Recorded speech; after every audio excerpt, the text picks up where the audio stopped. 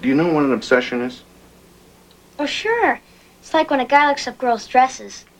Well, yeah, that's one kind of obsession, but an obsession means that you get so wrapped up in one thing that you forget all the other important things in your life. And sometimes that's a good thing. I mean, if you're studying in school, you want to get wrapped up in one thing and you don't want to forget medical appointments or something like that, obviously. But sometimes it's not an obsession to be passionate about the things that you love in life and to drop things that are less important by the wayside, assuming it's not your kids. Obviously something important like that you wouldn't do. That's from an adorable older movie that wasn't that popular, Kidco, Kidco. It's about kids who start their own company selling manure. And I am Dr. Ellen Kenner, and my show is The Rational Basis of Happiness. I'm a clinical psychologist, and right now I'm going to turn to the phones and we'll welcome Robin. Robin, what's on your mind? Hi. Hi. How are you doing, Dr. Kenner? Oh, very good. You're having problems with a friend? Actually, two friends. They're two female friends.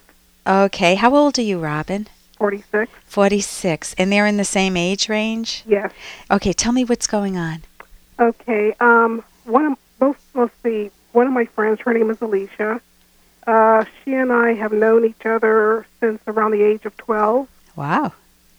And even back then, she was just somebody I hung out with from time to time, but really didn't want to hang around her too much because she, to this day, is still very controlling type of personality. Okay, give me one visual of Alicia controlling you. Okay, she's always wanted to go out to the club, and to this day, she still likes to go out to bars and things like that. She's an attorney. Mm-hmm. But I really didn't want to go to certain places with her at that time. Of course, I was well underage. Mm-hmm. And she would say, okay, let's go out, and I say no. Then she would go into a childlike voice to basically make me feel bad. Can you imitate it so I get a feel for it? Okay. Oh, Robin, please, come on. She says, I really don't want to do this alone, But I don't want to go to a club. And what would she do? She says, come on, you really want to, I really need the company. There's nobody else there, that I really want to be with. But I don't think you're hearing me. I have no interest in going. I hear how much you'd love my company, but let's do something else. I don't want to go to a bar. I don't want to go to a club. Next thing I know, she was going to slam the phone down on my ear. Oh, really? Yes. Really? So she goes from kind of taking frosting on the cake and saying, poor me, please accompany me, I need you, the pity response. And if you don't do anything, you get the cold shoulder. Yes. So is that her? So tell me, that's Alicia. Tell me a little bit about, or is there anything else I need to know about Alicia? She doesn't take no for an answer, as, given in the one example. Yeah. Even today, when I tell her, when I go to visit once in a while, she will offer me some kind of refreshment or food, and I'll say, well, no, I, don't want to eat that, but thanks for offering. What does she want? Give me a visual. Okay, there for a while I was trying to get off of pork. Yeah. And she'll say, well, you used to like pork, and, my mother, she's gone through all this trouble to fix it. Guilt. Okay. That is a beautiful, beautiful example of something called unearned guilt. She's totally disrespectful of your values, of your mind, of your choice making, and she's trying to impose her choice making on you because her mother went out of her way to make it. Yes. Well, then her mother shouldn't sacrifice. If her mother doesn't want to make pork, she shouldn't make pork. Yes. And go ahead. And she'll say, well, I'm not going to eat it. And she says, I know you like this kind of stuff, but I just told you I'm not interested in eating the pork. Yeah. And she said, well, you've always been like a daughter to my mother. You know what my guess is? If that's the case, your mother will understand that sometimes daughters don't like to eat the food that they make. Yes. So you could, it sounds like you could use some stronger skills to hold your own. Because every time you give in to her, you are betraying yourself, Robin. And you don't want to do that because that's where the damage is done. You can't control the pressure that someone else puts on you, such as Alicia or this other woman that you said that you alluded to. You can control holding your own. There's no way in the world that if Alicia tried to get me to go to the bar with her, that she could. And I don't have to be mean about it. Mm-hmm. She could use the pity, oh, Ellen, won't you come? I'll be so lonely. And I'll say, you know, I understand that this is important to you, and I hope that you value me enough as a friend that you don't try to force me to go. It won't work. I'm not interested in going, and I would like for you to really hear that. Oh, come on, it's not going to hurt you. You're not doing anything tonight anyway.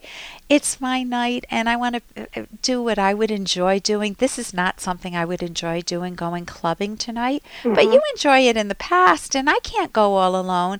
It sounds more like you're looking for companionship, not necessarily me. Maybe you can call a few other people. There's no one else to call. Says, well, that sounds like something that you'd want to give some thought to so that you can have some companionship doing that. That's not something that interests me. And I start resenting it when I feel pressured to do something that I don't like. And I do like it when I feel heard, when you do listen to me. And you have done that. Like I might remember one or two times when she's listened to me and I've respected, I've enjoyed that.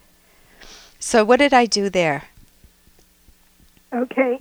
You basically reinforced, your views on what you felt very strongly about that you didn't want to do. Right. I was 100% self-valuing. I wasn't being mean to her. Mm-hmm. I let her know that my choices matter. And I wasn't afraid to say that. And her methods wouldn't work on me, whether it's an appeal to pity or whether it's the cold shoulder or whether she screams at me or whether she pouts. There can be a whole range of manipulative behaviors. And I can just name them. I can say, I notice that when I speak my own mind that you hang up on me. I'm uncomfortable with that. And I've been screamed at in the past. Oh, then say, if you scream at me, are you thinking of breaking off with her entirely? Yes. Yeah. She really doesn't listen like you said. Okay. She doesn't value my opinions. Then absolutely. And I know we don't have time for the other woman, but this is a template for it. If you're looking, you want to look at the people who are currently in your life with the title that you've given them as friend and figure out how many have earned their place. Mm-hmm. How many, in which cases does it feel like a genuine trade, Robin, that they listen to you and you feel like you share the airwaves with them. You can talk about your day, they talk about theirs, and you don't feel this game playing with. You want to find friends who are respectful of your mind and of your values. Mm-hmm. And you don't want to feel like a wimp around them, and you don't want to be a bully. And that doesn't sound like you're the bully. It sounds like you would be more of a doormat and go along and then feel resentful of them, right? Yes, that would also, the other woman I was going to mention. Yeah, go ahead. There's a similarity in personality to some degree. Then figure out why you're attracted to two women who have a similar personality. Was your mother like that? Or grandmother? Just a little bit, but not so much. Okay, sometimes we're comfortable, even though we don't like it, we're comfortable gravitating towards people that give us that familiar feel. We're used to living with that. But you want to find better friends. So think of someone in your life who's a better friend and spend much more time with that person, and you can easily just keep telling Robin, no, I'm not going to the club, and no, I don't want the pork that your mother's cooking.